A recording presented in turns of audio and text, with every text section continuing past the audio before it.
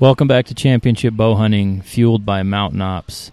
If you haven't had a chance to get on the website lately for Mountain Ops, make sure you check them out. It's getmountaiноps.com. All their gear and supplements are there, and also featuring a new Conquer Fitness program.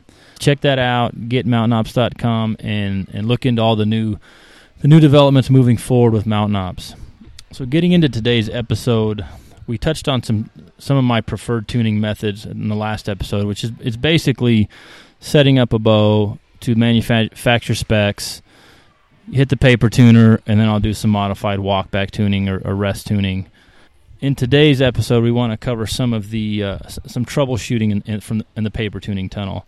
You know, oftentimes I have customers come in the shop that, you know, they want me to paper tune their bow for them, or one of the other guys to paper tune their bow, and we can do that and get it close to our grip or my grip or one of the other guys in the shop. But there's so many variations once you put another shooter's hand in a bow. So one of the biggest problem or flaw that we see when it comes to paper shooting is grip.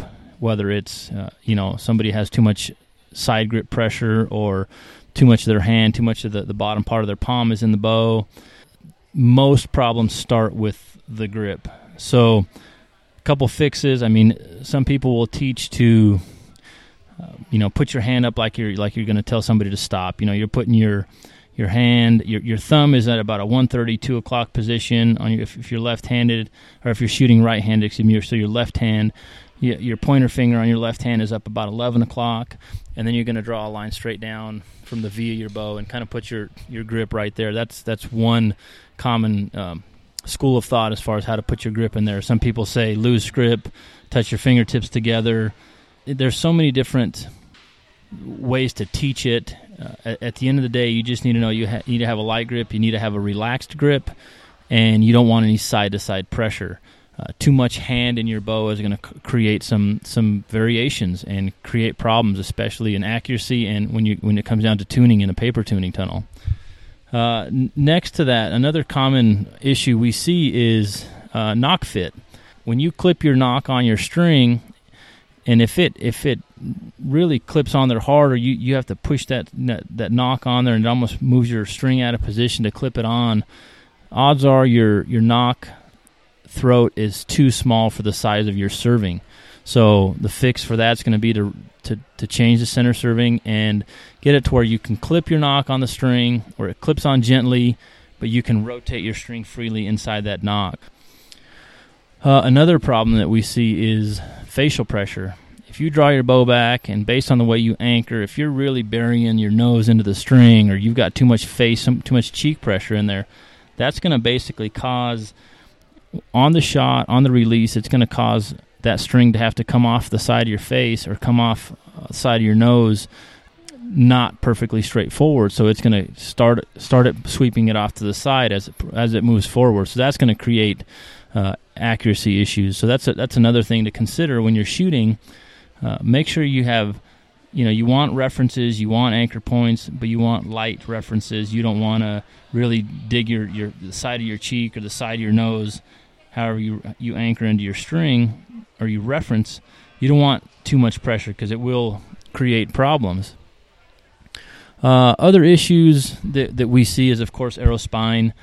Some bows that are an aggressive cam bow, even though you're in the realm of what the tune chart says, or if you're favoring towards you need to go to the next stiffer spine. If you have an aggressive cam speed bow, oftentimes you have to go into that next spine up just to handle the draw force curve and the aggressive nature of that bow. If you have a softer cam, sometimes it favors a weaker spine. So something you should really check out. Look at your chart, your manufacturer's starting points. They're really pretty close. If you're favoring one side of the cusp or the other, I like to favor the stiff side. But arrow spine is also another simple fix, oftentimes to erratic paper tune. Another common problem we see is when someone's shooting through paper and they're making rest adjustments and it's not changing. High tear, for example.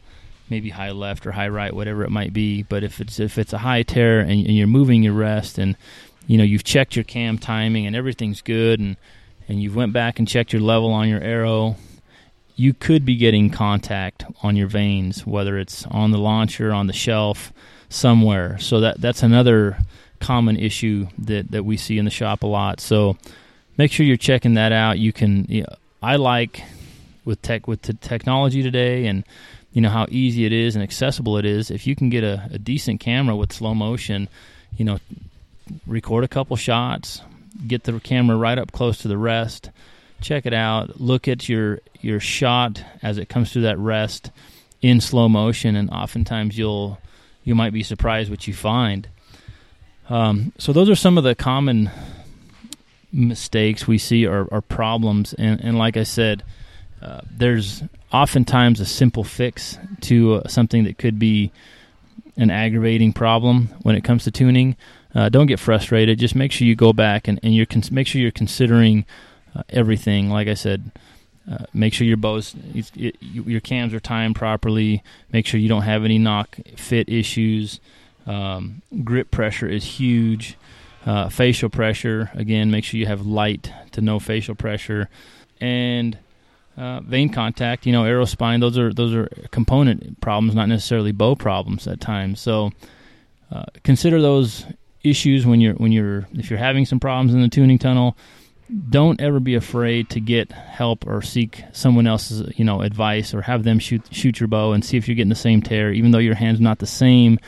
If two people are getting the same tear, well, at least you can eliminate a shooter mistake. It's back to the setup. So hope you enjoyed this episode. We're going to, again, have the workshop that we record from the No Limits Archery Bow Tuning Basics workshop up on the website here soon. I may open up a second workshop date because we did sell out of the first workshop, so I will do that before we actually put the workshop online. But check it out. One more shout out to Mountain Ops. Check out all their stuff at getmountaiноps.com. Again, the Conquer Fitness program is a new feature to their website, so check that out. Hope you enjoyed this episode. We will check you guys out on the next one here in a couple days.